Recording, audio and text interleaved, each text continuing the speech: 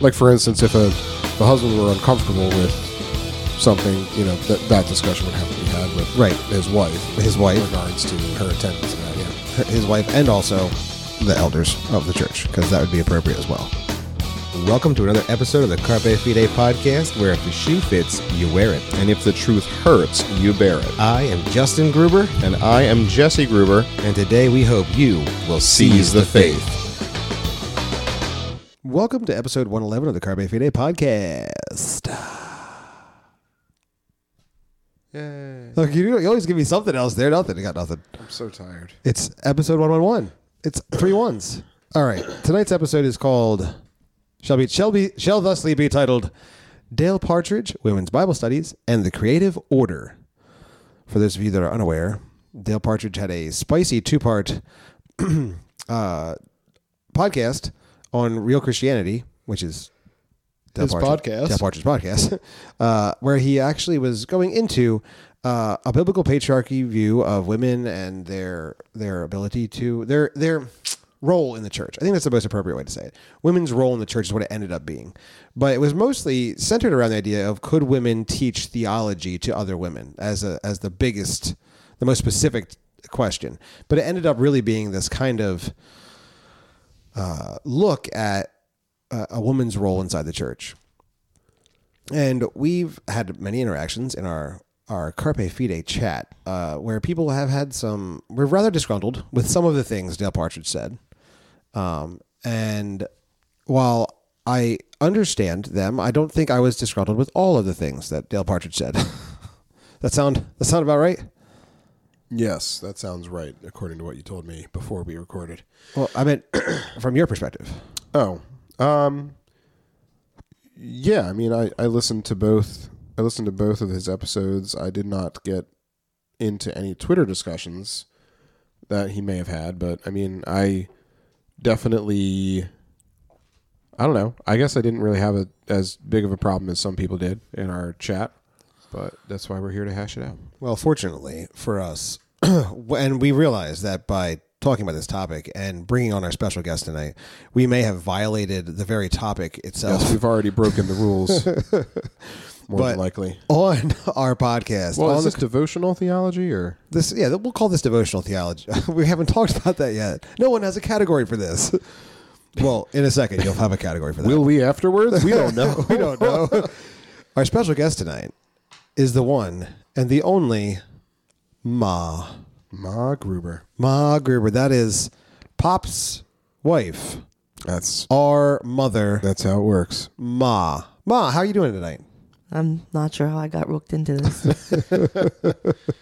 We aren't. I was surprised that we booked you, honestly. Yes, we have been trying for nigh on to going on 3 years now to get either one of our wives or our mother on this podcast, and it finally happened. I guess I'm old and you wore me down. That's right. Just like Paul goes from full of passion in Galatians to real tempered, slowed down by Romans. He's just like that. We finally got Ma. We reeled her in. And what a more fitting topic for her to come on and discuss. We've had much dialogue. We have had much dialogue. Yes, over the past 2 weeks. We have been teaching at our church a little bit on. Well, we took 1 week to pause and talk. Let's try again. English is difficult. We took 1 week to pause our study in Exodus, our 2-year-long study, 3-year-long study of Exodus. And to talk about clothes and how clothes show an important separation of genders, and it matters what we wear. And that led to a second clarifying week of teaching on specifically the interaction of the armor of God, men and women and Christians wearing the armor of God, and the difference between men and women's roles versus men's roles inside of God's creative order. And I think we got good progress. Yeah? Oh, yeah, really good progress. All right, good. So we made good progress to getting to what God's standard is. And I was thankful and grateful for that. And it really kind of this conversation that Dale Partridge began having on his podcast kind of came in the midst of that teaching. We were having interactions in our Carpe Fide podcast chat. And we were like, this is probably an important issue that we need to have a good handle of as Christians inside the church, so we can also illuminate the world to what God's creative standard is. Creative order standard is. I mean, my main thing was I like Dale. I really enjoyed talking with him about the gospel track ministry that he's doing with Crossway.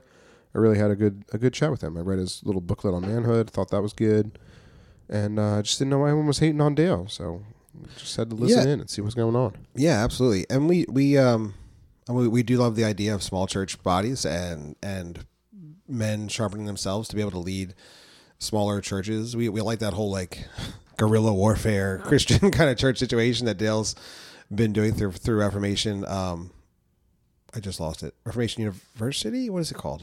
I have no idea. Wow, I totally failed. Not the first time, won't be the last. Nor will it be the last. But I love the idea that he's trying to train up men to lead small churches out of homes and in smaller venues so that the church can be growing in a very clear, biblical, and also very rapid way. So we're all on board with that, but there were definitely some things that I think, at least in our church context, take a different nuance to the scripture than Dale did. So one of the big things right off the top was that Dale was very emphatically clear that women cannot teach theology to other women. And I mean, it's very difficult just to say that out loud. It's very difficult, but I think the paradigm itself, because you have to unpack, you have to define terms in that statement. Like, you have to be clear about what you're talking about. What is a woman? That's what I was Mr. Walsh, could you help us, please? Technically, he didn't answer that in the video. His wife does. So his wife actually is the one that... Anyway, it's neither here nor there. In the What is Woman documentary, his wife actually tells us what a woman is. Oh. But it's also because God made woman and told us what it was. Anyway, it's really here nor there. He breaks down knowledge into two subcategories. He breaks down knowledge into academic versus devotional. So there's an academic knowledge and a devotional knowledge. And the devotional knowledge is something that all believers need and have access to, whereas the academic knowledge is something that pastors and theologians need as they're defending the faith. Because they're one of their main roles. One of their main roles was to defend doctrine, to clearly different than you. Okay, all right.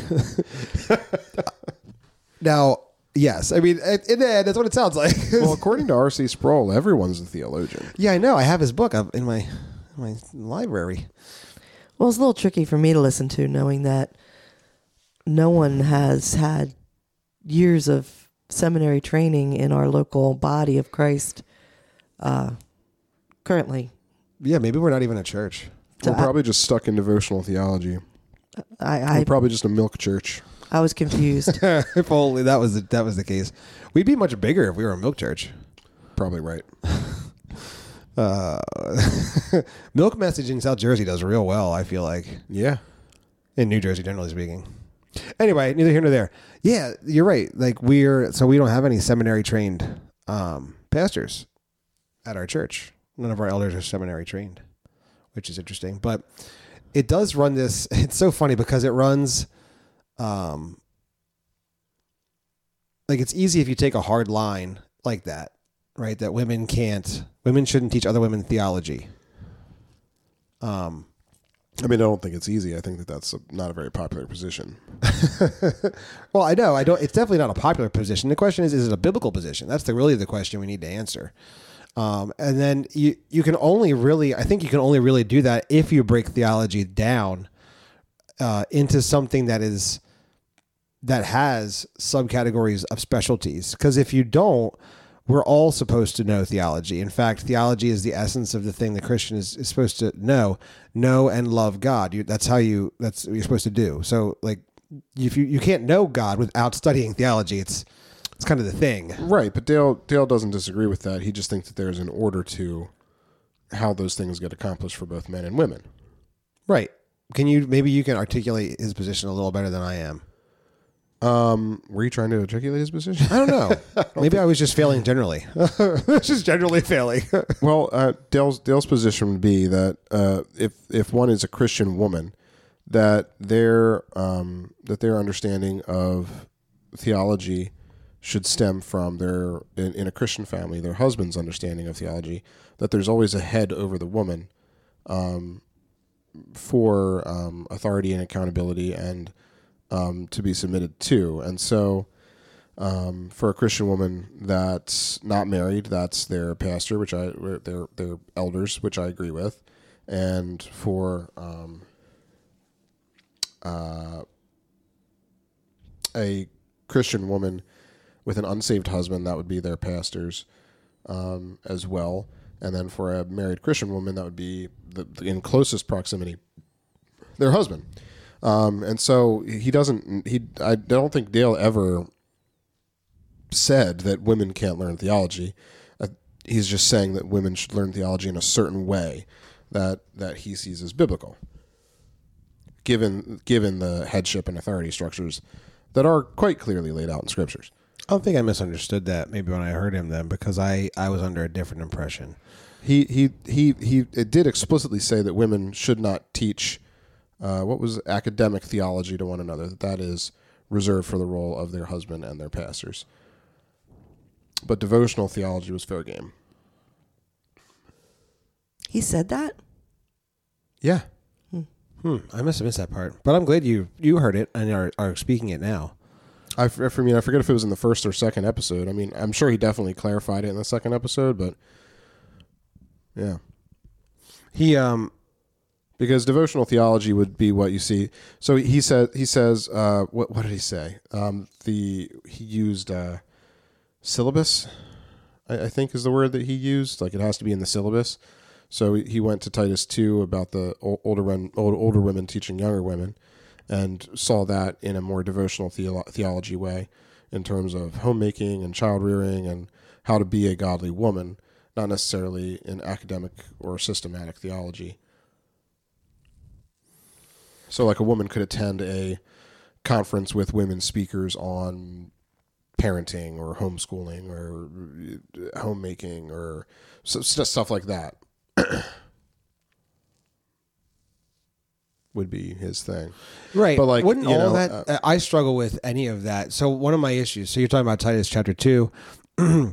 Well, Dale was starting talking in about verse. Titus chapter Well, 2. no, I mean, we're currently referencing Don't Titus. make Dale's position my position. We're currently just 'cause I'm referencing, explaining it. correct. We're currently referencing Titus 2, verse 3. Older women likewise are to be reverent in behavior, not slanderers or slaves to much wine. They are to teach what is good, and so train the young women to love their husbands and children, to be self-controlled, pure, working at home, kind, submissive to their own husbands, to be self-controlled. To be self-controlled. Show yourself in all respects to be a model of good works, and in your teaching show integrity, dignity, and sound speech that cannot be condemned, so that an opponent may be put to shame, having nothing evil to say about us. Yeah. So he viewed. No, I missed the line. I was going to say. And submit to their own husbands, that the word of God may not be reviled. That makes much more sense. What's wrong with me? I went to the description of what a younger man was to do, and I'm like, that's not right. I didn't think teaching was in there. That's correct. To be self-controlled, pure, working at home, kind, and submissive to their own husbands, that the word of God may not be reviled. That's better. Right. So he said that that's the syllabus, that those are the things that the older women can teach the younger women. Right. How to do those things. My struggle in this particular area is I don't know how you teach any of those without teaching theology. No, those are theological practices. He's trying to delineate between academic theology and devotional theology. Those are the words that he used. I see submissive to their own husbands, and I immediately want to run through the full narrative of Scripture on the reason submissive to husbands is important. Right. That's because you're a pastor. No, I'm just kidding. No, I understand, but that's what Dale would say. You're being Dale here, not being Jesse. I understand. Right, but I mean, no. I think that looks like teaching. I think on Dale's view, that looks like a woman teaching a woman what the woman's role is in relationship to her husband. I think that that's clearly what he meant. I don't think that he meant anything else different than that. No, I understand. My struggle is because when you break down categories like academic versus devotional, the water becomes so muddy that you do not have articulated positions there any longer. Well, then forget the definitions and just go by the syllabus in Titus 2, he would say. Which is fine but again, in every one of these, I'm teaching theology. You're getting biblical teaching from any of these. Like this is all going to require biblical teaching, right? Yes. He doesn't have a problem with that. There will be a link to both the episodes that you can listen to in the show notes, just in case that wasn't referenced yet. Don't forget, you can listen for yourselves. Please. Did we listen to the same podcast? Like Lamar Burton, don't take our word for it. I don't think we did. No, right. But if we're teaching, right. So in a Bible study, right? Yes, where you're expositing, say, Ephesians. Okay. That would be reserved for a pastor or a husband to do. Okay. Would be So exposition from the text through. That's Dale's position. In a systematic way, like what we would do preaching on a Sunday service. That is Dale's position. Yes. I think I fully grasp that. Right. Personally, myself. I mean, I think that he adds systematic theology and all these other, disciplines that are very scholastic and whatever. But I think that a clear way to look at that would be exegetical teaching from the text in a systematic way. Okay. Would probably be the most basic category for that. What were your takeaways from listening to the podcasts from Dale? Well, I don't know Dale. He looked at Mom. Ma. Yeah. I don't know him, so I was simply reacting to, I don't have a background for him. I mean, I have listened to your podcast where you had Dale on, and that was well and good. I did struggle with his definitions. I didn't know when he said we couldn't teach theology, we as women. Two other women. Not that I have any great desire to do so. But I didn't. His definitions of devotional and academic really threw me off because he kind of started there, and I was trying to figure out what he meant, and I was waiting for that definitions to be fleshed out, and it didn't happen for me. Now, the part that Jesse referenced about him referencing Titus, I do recall that, but that really perplexed me a lot. I kind of, so as a woman, just to be honest, when these topics come up, I'm sorry. I tend to bristle. My first reaction is bristle. I don't know what other women's reactions are. Maybe there are women out there that just go, oh, wow, this is fine. Well, Genesis 3:16 says that should be your first reaction, I think. It's part of the curse. Ouch. But when I do bristle, I do try to figure out why and is it appropriate. So by the end of the first podcast, I was very much... Bristled. I was bristled. Didn't want to listen. Thought if you're going to say stuff like that, you better come with like more.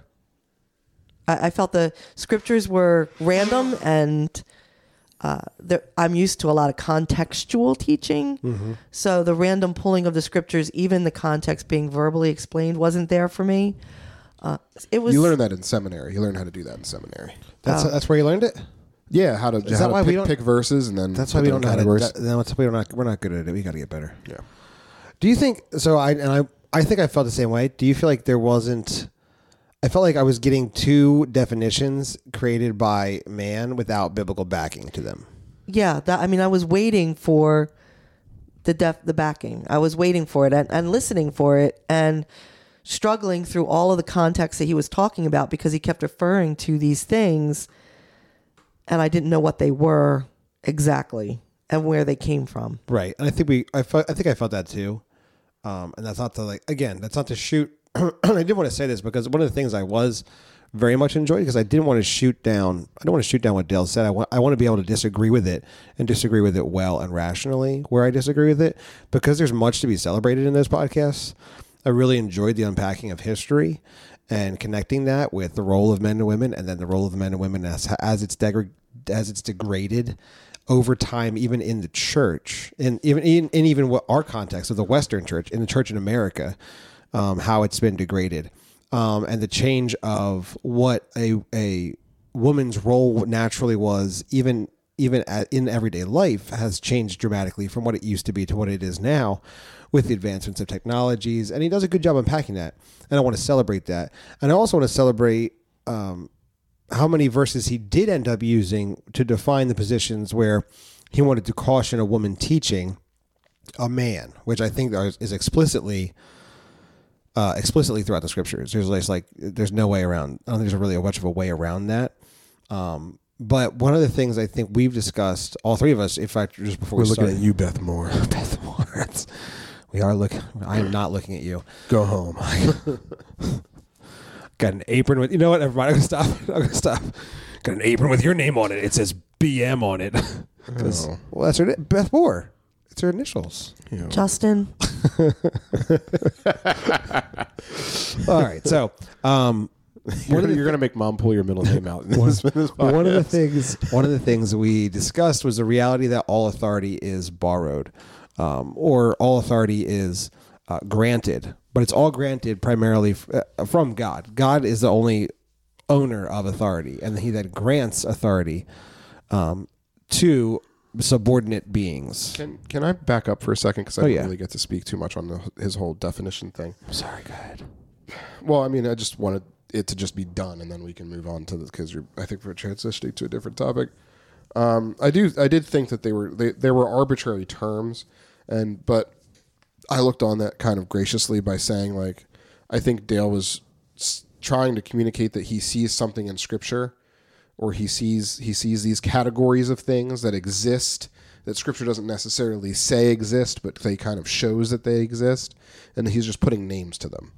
So I don't think that he thinks that Scripture teaches that devotional theology is a art or a practice or an area of study, in so much as I think that he thinks that Scripture kind of shows that, and he's just putting a name to it. He's systematizing it. He's doing what seminarians do. I was going to say, he probably learned that in seminary. He's systematizing it. Which is fine, but me as one of these weird biblicists, I want it to be in the Bible. I want Bible. You got to give me Bible. Well, sure, but I mean, when you get into that, Mr. Magoo, we start getting into some funny things about we do have systematized doctrines and things that aren't necessarily explicitly packaged in scriptures that come from that's not whole viewing of scripture. I think that that's what he was doing. I understand, but I found his whole view very faulty. Personally, I go to Acts 28:26 and I have some questions I want to ask. Here's Apollos. He began to speak boldly in the synagogue, but when Priscilla and Aquila heard him, they took him aside and explained to him the way of God more accurately. And I automatically have questions. I want to ask some questions there, like immediately. That's Acts 18:26. I said that. Did I say that yet? Mm-hmm. Yeah, I think you did. Right. So I immediately have questions here, because not only does it mention Priscilla and Aquila, it mentions Priscilla before Aquila in that context. When it could have been separated perfectly fine, Acts 18:1 starts off, after this Paul left Athens and went to Corinth, and he found a Jew named Aquila, a native of Pontus, recently come from Italy with his wife Priscilla. Up to this point, what we know is we have a Jew named Aquila, his wife's named Priscilla. So at no point do we inherently need Priscilla to have a role in any way. But by the time Apollos is needing to be corrected, it's Priscilla and Aquila that pull him aside, and they teach him more deeply the ways of God. So there's an interaction there that I want to confess in Scripture causes tension between what is being said as we create categories. No, that's fine. And I think Dale should have to answer that question. Okay. I just want to make sure. Well, don't forget about Phoebe. Don't forget about Phoebe. No, no, no. Don't forget about Phoebe. Sorry, I'll stop. She was taking Paul's letters now. You know what's funny? So here's what just happened. Across Asia. because this is audio only, I'm singing it. And I know Jesse loves... I'm like, why is Jesse jumping in? And I realized that the blank stare I was getting him was him thinking of a verse to go after the chorus. So, well done. Anyway, that just happened.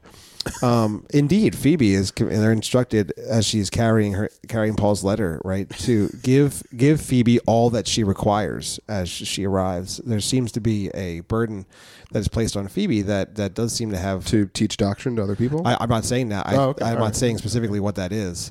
I'm saying that there's as much interesting in that as there is in the interesting categories of academic versus devotional. How about that? Well, I mean, if Phoebe had a husband or didn't have a husband, it would have taken away all questions if Paul had simply clarified that in his writing and said, this is why I'm sending Phoebe, but he doesn't. And I think that it does leave some question. I just want to clarify right now, I have no desire to teach doctrine to anybody, and I'm fine with the whole submission deal. I'm good with it. I don't want to sound like some sort of crazed, I don't know. No, you're not crazed. You're not crazed in that area. Good. You got to be a little crazy. You raised both of us. I know. Slightly crazy. It's crazy raisins over here. So one of the things I was moving crazy raisins, crayon raisins. So one of the things I was moving to was the idea of borrowed Maybe authority. it means crazy raisin this whole time. Is that what a craisin is? It's a crayon raisin, dude. It's a cranberry raisin. It's a raisin that went off the walls, bro. Gosh. Reel him in, someone. Ma, come on, Ma, you're here. I don't even know what he's saying. Craisin. The craisins, the California raisins. Craisins. No, craisins are cranberry raisins. These are different things. All authority, all right, is derived from God, and therefore all authority God bestows on subordinates. So authority is only ever borrowed, is a very scriptural concept throughout God's word. God possesses the authority and bestows authority on people as he would, which means we go back to the creative order. When we start opening up the Bible, and we see that God has commanded so many things in Genesis 1 and 2 for the man to do, and on top of that commands him about the tree, and then gives him a woman, because the reality is that man cannot complete these tasks by himself, but rather needs the completion, the helpmeet that Eve is. So that suddenly all of these tasks that God had given man to do are able to be done as God commanded them to be done. So I mean, maybe I'm being too general, but God gives the command to fill the earth, Genesis 1:28, subdue it, Genesis 1:28-15. They're responsible over every living thing in Genesis 1:26 and chapter 2, verse 19. Bearing the image of God, Genesis 1:26 and 27, and to obey God's commands, Genesis 2, verse 16. All of these are ways in which God has outlined things for man to do.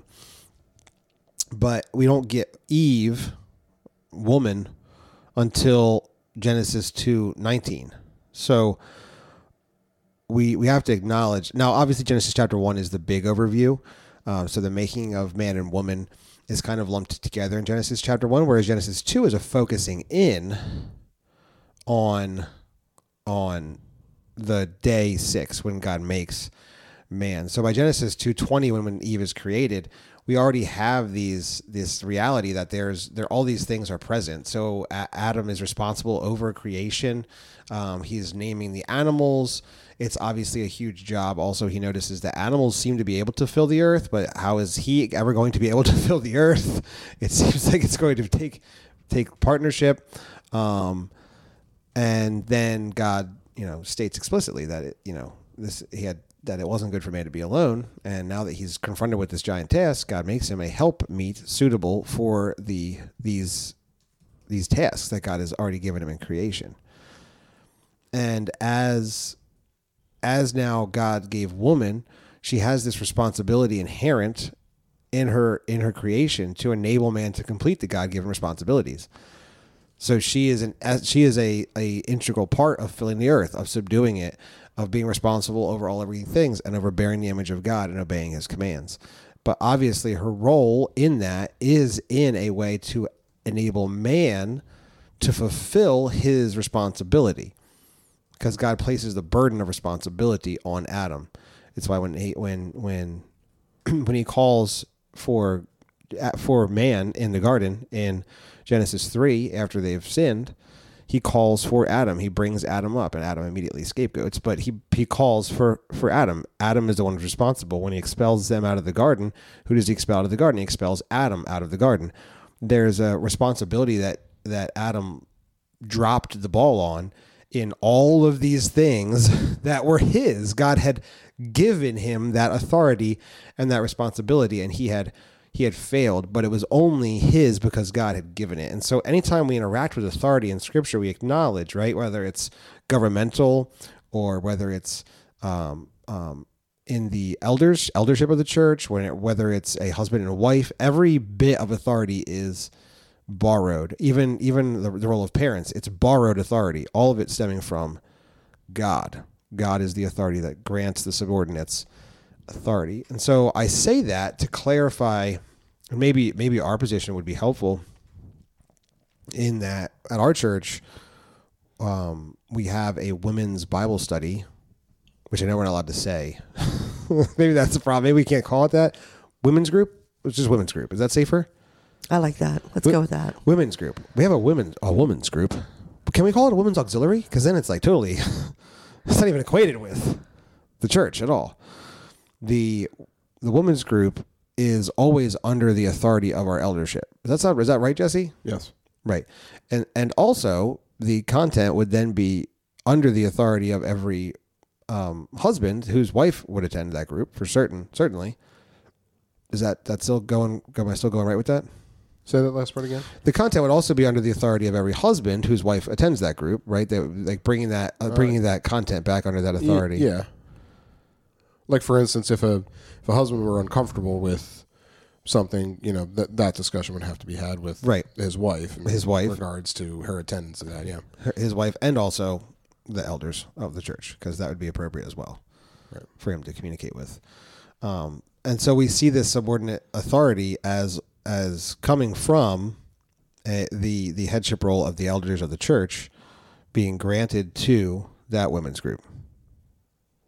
Yeah. Right. Yeah. I mean, it falls under our authority in the Correct. in the same way that Adam was responsible for the sin of Eve.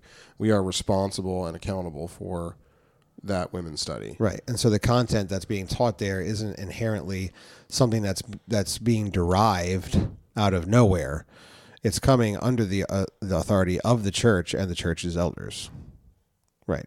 Right. Okay. So then you would say, even though we're studying a book of the Bible to learn how to study a book of the Bible, that still falls under your authority. Like that's not theological teaching. Would you prohibit it, or would Dale prohibit it? That's my question. Would Dale prohibit what? So we have done women's studies that the content was the book of James, the book of Hebrews. And the purpose is to teach the women how to glean from God's word on their own study. Yes, he would say that that's not okay. Right. And you would see why I would be bothered by that. Considering that you've done that, yeah, I can see where you'd be bothered by that. Jesse actually was meaning to talk to you about the church discipline that we're about to bring. That's not funny. Yes, we could see why that would bother you.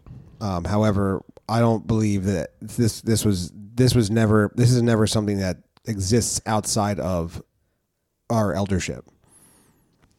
It's never like, I'm going to do this now, and so it is done. Right. This is the plan. This is where we want to teach. This is where we want to go. Is this acceptable? Is this right? What do you think? Is there some other direction? Is there something else I should? And so it's always that, again, the authority is always borrowed. It's always coming from the leadership that God has placed, which ultimately is God himself, first and foremost. Is always God who's over his church. And then the elders evaluating content, evaluating direction, right? Are we all on the same page here? Or am I just rambling? Yeah, I mean, I don't know. Yes.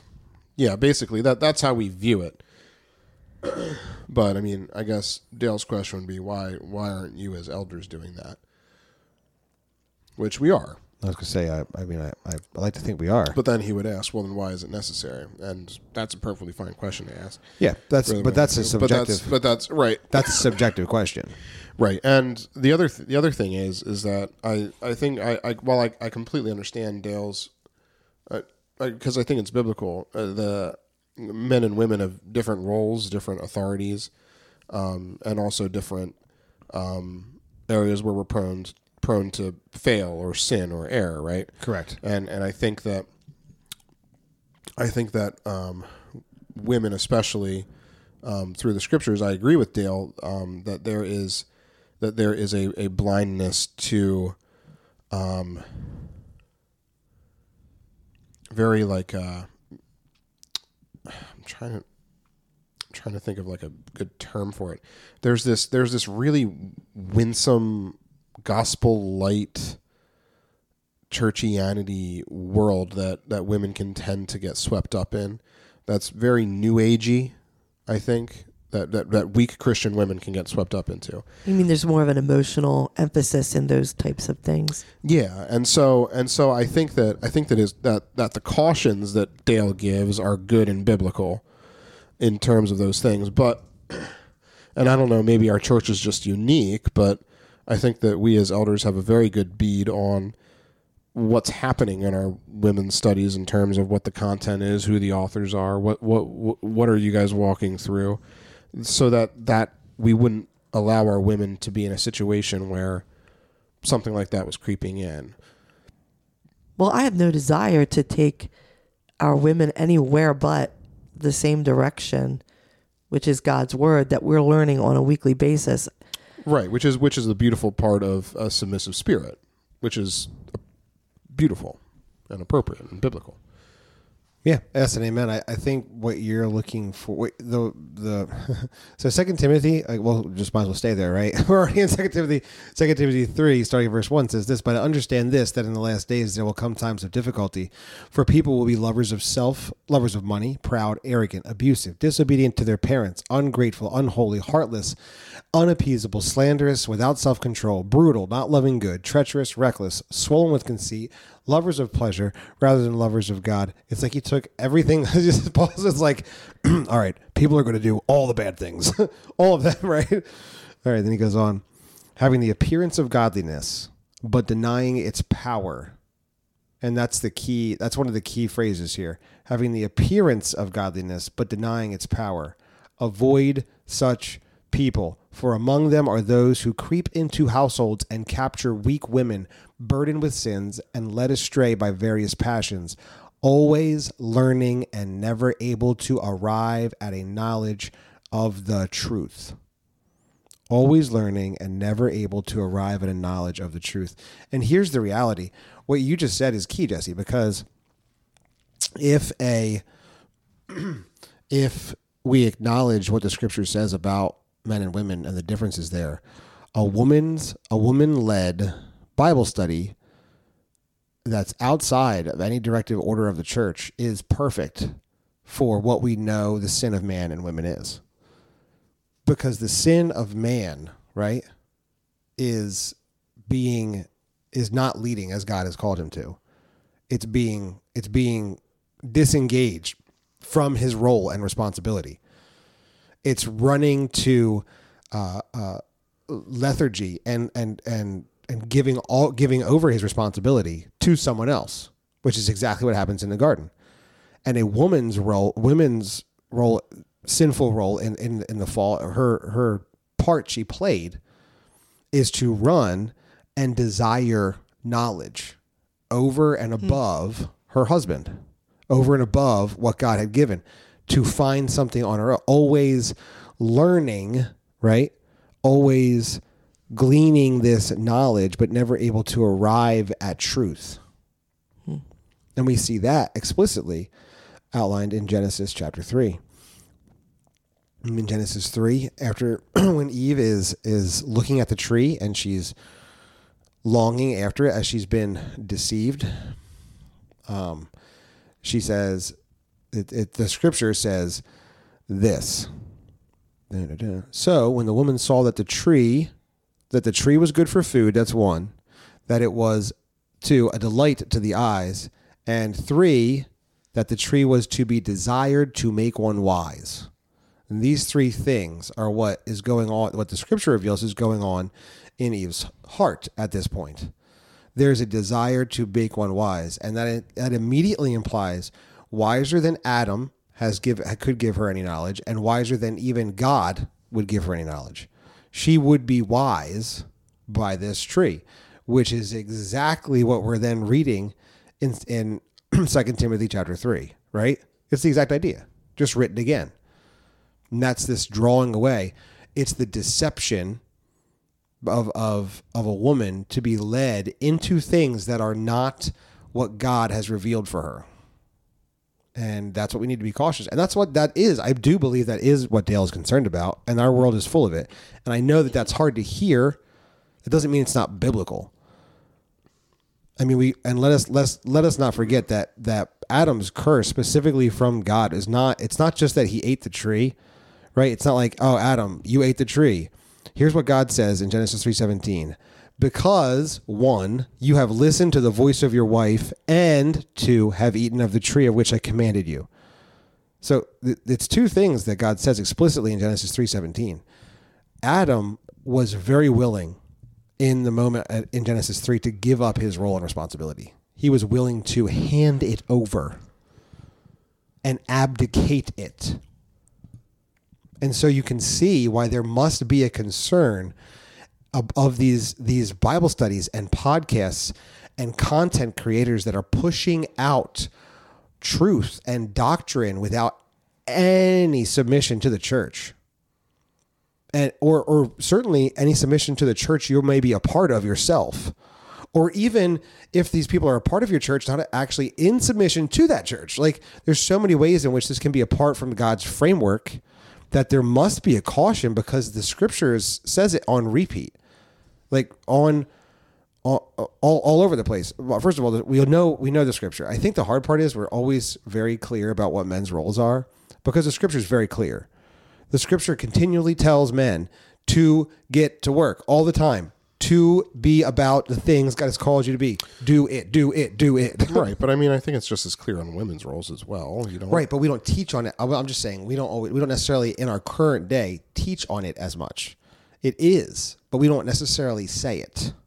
So, as someone who, in my growing up, my mother always said to me that she would never be a part of a women's Bible study because they always gossip and complain about their husbands. So I never saw my mom partake in a woman's study of any kind. And honestly, it made me hesitant to partake of anything of that kind either.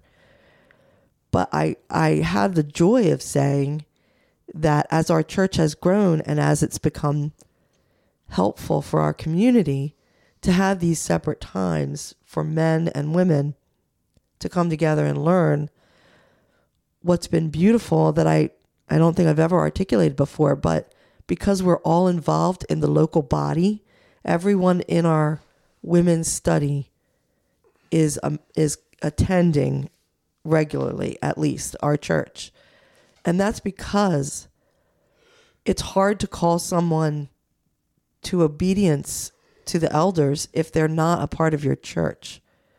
And it's wonderful to see the women attending and engaging in content and referring back to the Sunday sermon or referring back to, I often refer back, when we were in the book of James, I often referred back to our teaching on the book of James that you did, Justin, and how it's accessible for us, and posted the notes and posted the links to those. And I believe that what is displayed in our women's time is a submission to the leadership of our church and their husbands.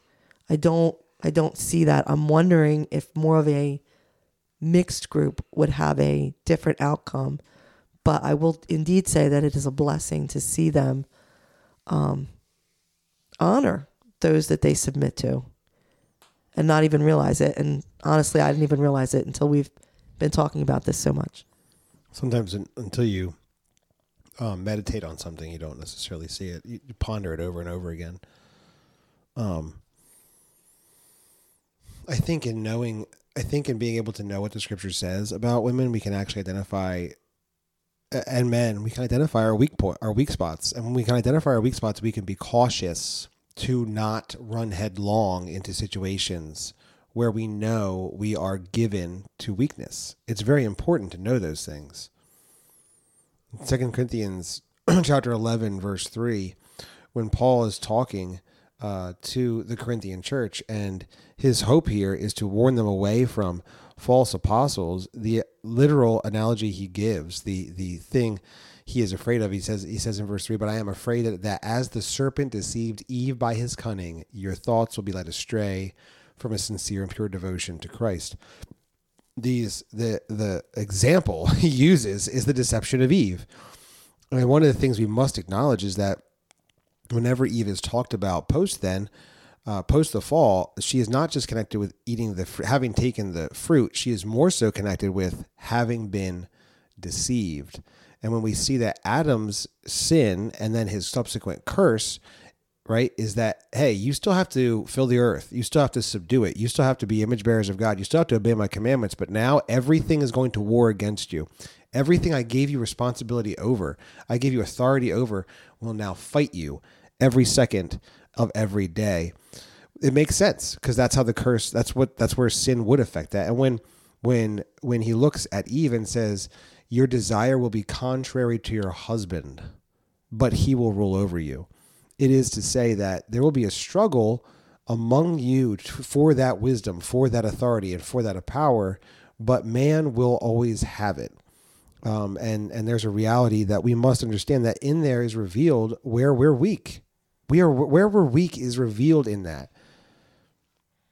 And we can identify, hey, I'm going to be weak. One, I'm going to be lazy. And the fact that the creation is going to war against me is going to make me want to be even more lazy, which is going to make me secede more authority that God has given me, more responsibility that God has given me. And I'm going to just keep seceding it to the woman, to my wife, to other men, all of my, I'm going to give it all away because that's what I am prone to do. I must take responsibility for what God has given me responsibility over.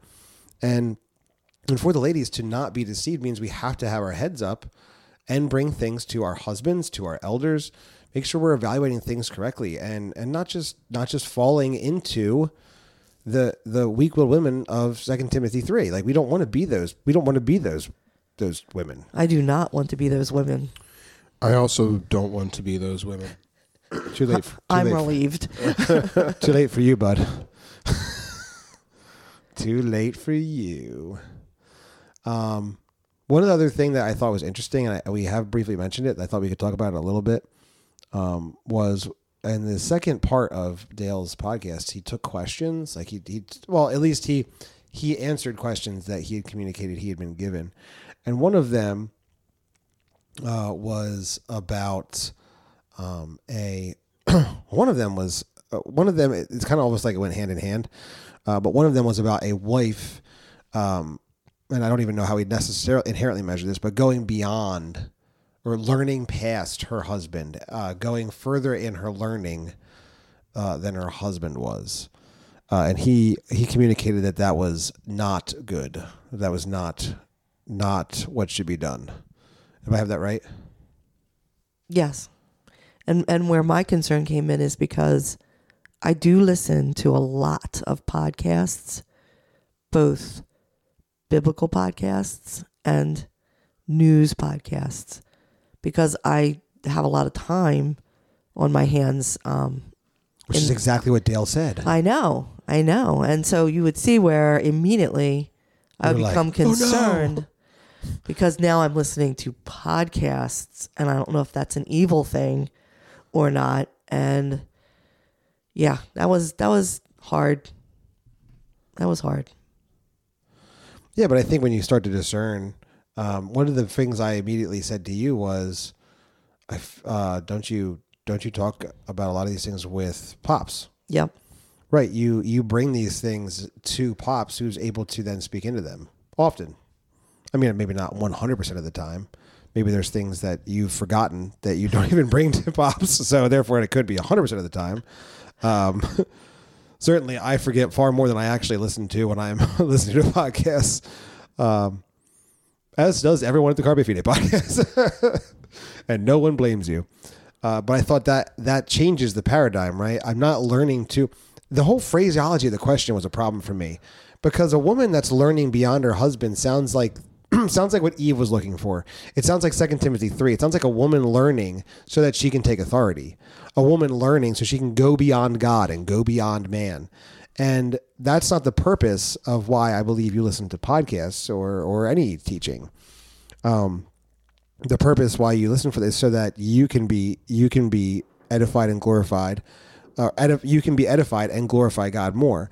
And in doing that, in order, the only way to glorify God more with that knowledge is not to take it to yourself as if it gives you authority, but rather to share that and to digest that. And the first place you should do that with is you're married, your husband, right? If you're a woman in the church, with your elders, with your church body, you must bring that into community. The idea that going beyond your husband, I don't know that I struggle with how that should even be possible. You should be learning and then taking it to your husband. You're at best, your husband should always be with you because you're constantly sharing, you're constantly talking and sharpening one another and going to the word and evaluating, listening to your husband and hearing what he has to say and hearing him explain it. And when you both get stuck, you should both be running, right? To the word, to your pastors. You're constantly bringing this in. I found it to be a hard question to grasp. Do you have any thoughts on that, Jess? I mean, I don't think you would disagree with anything that you just said, though. So you think the learning beyond your husband is specifically one that's seeking to take headship because you've learned more than he is. You're now more educated and better than he is to lead. Well, I think that there's a couple different calls there, right? There's the call for the husband to be striving and learning. And right. if he's not, if he's shirking that responsibility, that needs to be disciplined and dealt with. Right. So there's that reality. Mm-hmm. Because we can't just like separate all of these things into boxes, right? Like if you have a wife that's not like if you have a wife, but in the scenario, okay, if there is a woman who is married to a man who is shirking his responsibility, right. The issue isn't with her learning. The issue is with him, and that sin needs to be dealt with. Yes. We're not going to focus on, what podcast she's listening to right now. We're going to focus on why are you shirking your God-given responsibilities and harming your wife and yourself and your family? Like right. That's the conversation that we're having. You're not sitting in the pastor's counseling room saying, well, what podcast did you listen to this week, Sally? It's going. That's not the conversation that's happening. I listened to the briefing. So we have to understand that when we're talking about situations like this, these aren't the most important issues when you have a husband who's shirking his responsibility, right? But could you imagine a guy that's like in Missouri and like his wife's like, I was listening to this podcast about these troubled passages in the Bible by this guy Dale Partridge, and here's what, and then like he finds that, and then like it's like Dale Partridge is teaching my wife. Oh, how dare! I just thought I'm just laughing now. That would be kind of funny, I guess. I don't know why, but it's ironic. You would think it's funny. Never mind. But yeah, I mean, like, so that's the thing. It's not. I don't think that the call to the woman is to stay stupid, because I think he explicitly said that regardless of your scenario, Christian married to a believer, Christian married to an unbeliever, Christian single woman, is that your nose needs to be in the word regardless, always learning and growing and seeking and striving to grow in sanctification. So, I mean, that's the call on your life. It's just it's just on his view, and I agree with him on this, is that there's certain structures in place to have that happen in, and to do it in a foolish way or a careless way or a foolhardy way or even an unintentional way, a way that you haven't thought through and weighed out what it is that you're doing and why you're doing it and those types of things. I agree with them. I mean, I think we disagree on how that looks practically, obviously, because our church does it in this way with our view and understanding of what authority is and how that's divvied out. So I think that there's differences there, but I think that the heart and content of what he's sharing, I think is fairly accurate, right? If say we sent our kids to school, which we don't, but say we did, and my wife had 8 hours a day where she could do oh man, so much laundry. Where she could do stuff, where she could listen to podcasts all the time and stuff like that if she so chose, right? You know, I think that in that scenario that she should be that the husband should be aware of what she's intaking, not in a controlling way, but in a way that's his responsibility. Do you disagree with that, or No. No, I not in a controlling way? And I think that what we do, and I think that what. Hold on one second. Yep. Good. I think that what we do, and I think that why you bristle, is because in this legalistic sense, we see these controlling men and these domineering men that we've either grown up with or known or have had relationship with. That's the view of what comes into our head when we think a husband should be involved in these things. But a loving husband involved in these things looks a lot different than a controlling husband involved in these things. Right?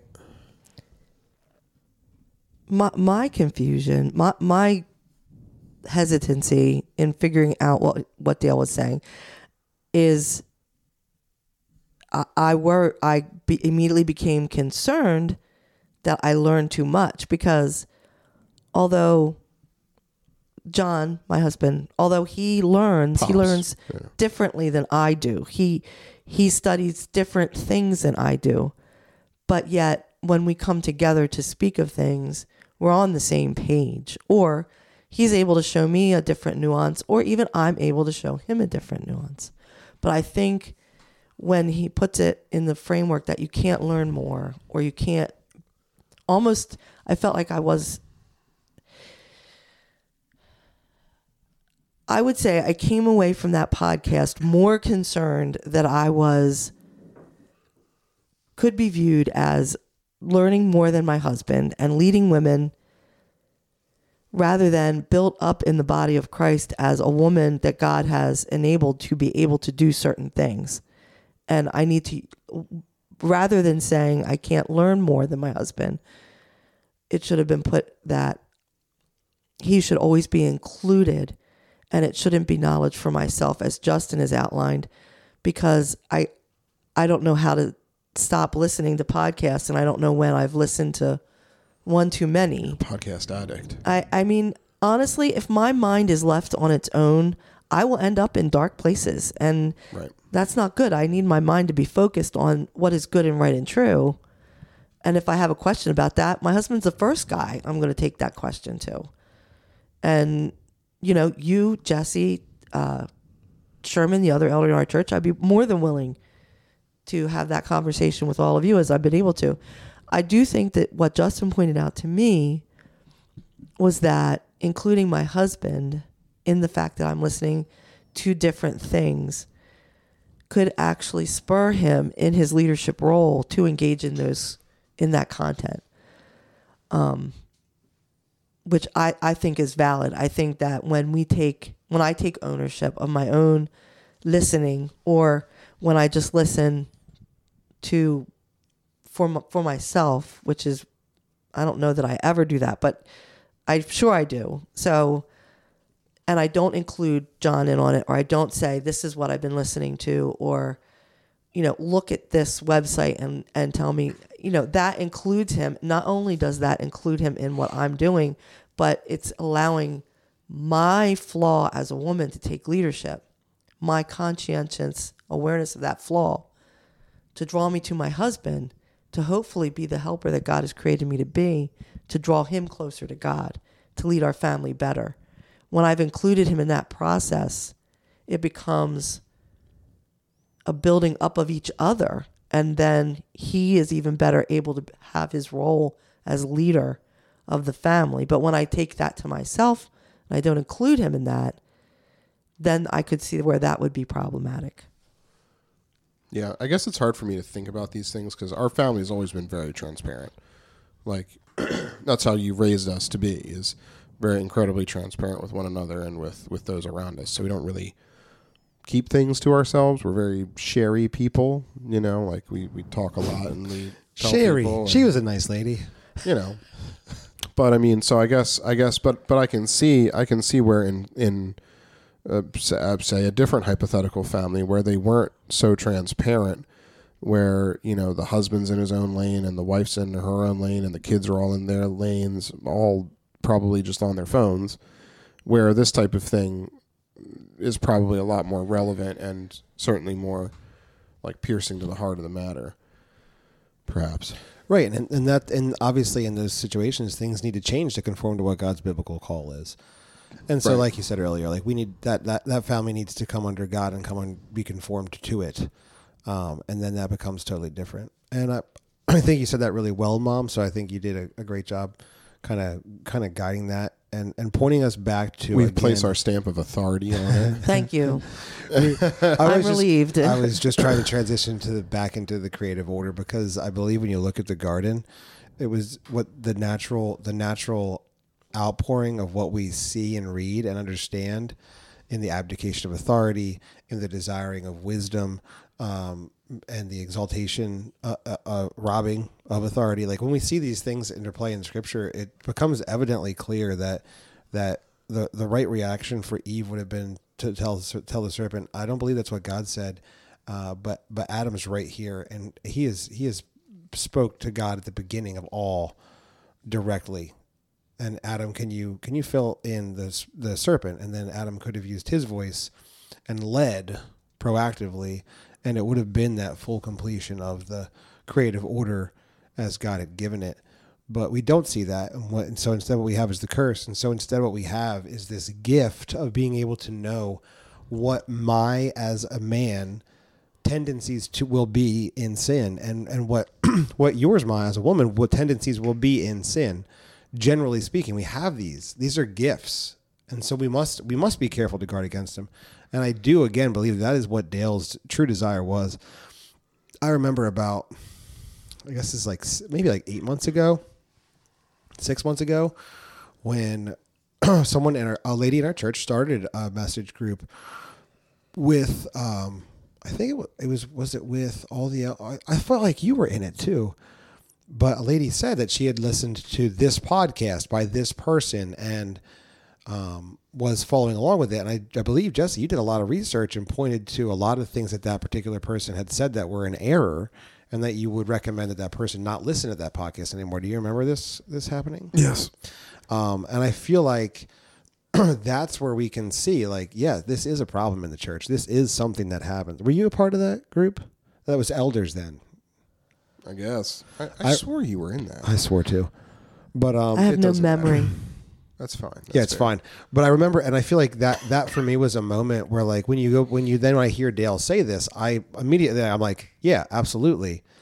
Of course this happens all the time. This happens all the time. And the encouragement there is like, no, this is not good. And now what I realize, like when I go back and think about it, my encouragement should have been, no, this isn't good. Have you talked to your husband about this? Like, that's what I should be, like, I as the elder should be drawing her to come under the creative order as well. And I think that's maybe something we missed there.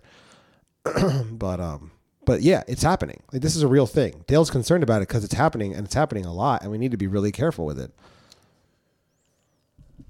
Yep.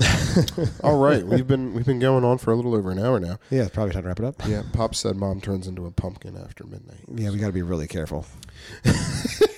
I don't even know what to say to that. That does sound like something Pops would say. It does, though. Yes. Yes, and to all listeners of the Carpe Fide podcast can acknowledge that it sounds exactly like something Pop would say. He's also said, I'll meet you under the castle. But he was looking the other way when he said it. I couldn't hear him. That's a story for another podcast. Another time. Oh, we got to have Ma back on. That's a great story. Oh, man. We should have them both on and just tell hilarious stories. Oh, like the So horses great. with the helmets. Oh, no, not no. Oh my gosh. All right. Well, this has been another episode of the Carpe Fide podcast. Please message us on Instagram or Twitter or Facebook, or email us at excuse me. Is it about Carpe Fide? At Carpe Fide? No. No, it is info. Nope. It is Hello. hello. Gosh, darn it. Hello at carpefide.com. Anyway, send us a message in whatever format you choose. We'd love to interact with you over this topic. We'd love to hear how we brought the scriptures to bear and where you think we're maybe differing or we're just heretics. Please do tell us. We want to grow and sharpen with you. And as always, we encourage you, dear Christian, to please seize the faith.